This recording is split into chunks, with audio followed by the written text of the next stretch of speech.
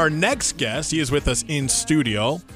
He is the CEO of Fulcrum Strategies. He's also the author of a book called Clear, Reforming Healthcare to Save the U.S. Economy. His name is Ron Howrigan.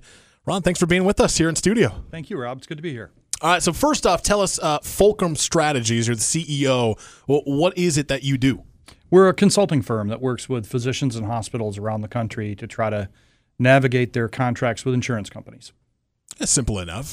So how'd you get the idea of writing this book? Well, I've worked in healthcare for over 35 years. I spent time working for insurance companies, so I understand how healthcare is financed. I've spent time working with doctors and hospitals. I understand how it's delivered. I'm an employer, so I cut that check every month when I pay for health insurance premiums. I'm an economist by training, and I have a special needs child, a child with autism. So I understand what it's like to have a family member that needs care that isn't covered by insurance. So with all of that, I just felt like I maybe had an interesting perspective that I could bring to the discussion.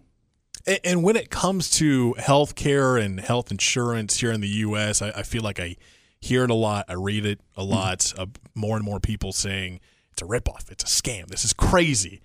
I want to get your thoughts on that. Well, we have a significant problem in this country with healthcare and the cost of healthcare. And it's a problem that if we don't address, it's like a cancer. It's going to kill the economy. Perfect example. In 1960, $1 out of every $20 in this country was spent on healthcare.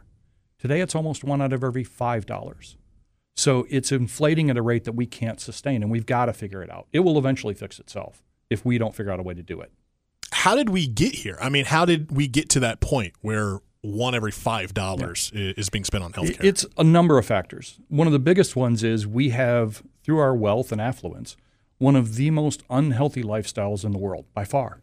We lead the world in obesity. We lead the world in diabetes. We lead the world we're second in substance abuse.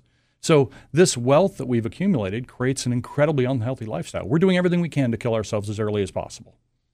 That's a statement right there. I was looking at, I have a copy of your book right now, and the different chapters that you have. You start out with chapter 1 that's titled, Where Do I Stand on the Whole Right versus Left Issue? Yeah.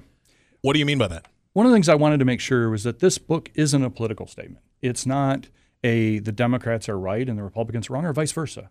The problem crosses party lines. So what I wanted to start out with, explain to people my personal position and the fact that I wasn't taking a political Medicare for all or public sector, et cetera. It was, let's evaluate the problem and solve the problem. We're talking with the author of Clear, Reforming Healthcare to Save the U.S. Economy, Ron Howrigan, here on the WPTF Morning Show. We were mentioning how we got here and the money. Did the COVID pandemic play a role somehow, some way in healthcare getting better, getting worse? Which direction we went with that? Yeah, I think what the COVID pandemic did, obviously it was incredibly expensive. It had a number of impacts. But it did prove just how phenomenal our delivery system is. We took a novel virus, a virus that is incredibly lethal, and in very short order developed multiple vaccines and multiple effective treatments. If you think back to the beginning of COVID, we didn't know anything about it. Today we've got multiple effective vaccines and oral medication that can help you if you do get COVID. That happened in really short order. And I think that's a credit to the delivery system, the hospitals, the nurses, the researchers that we have in this country. We got to take a break. We got news coming up, traffic as well, but I want to keep you around for another segment because I want to get to the point of your book and how do we fix the economy? How can we fix this issue when it comes to healthcare and how much we're spending here in the U.S.? Good to stick around? Absolutely.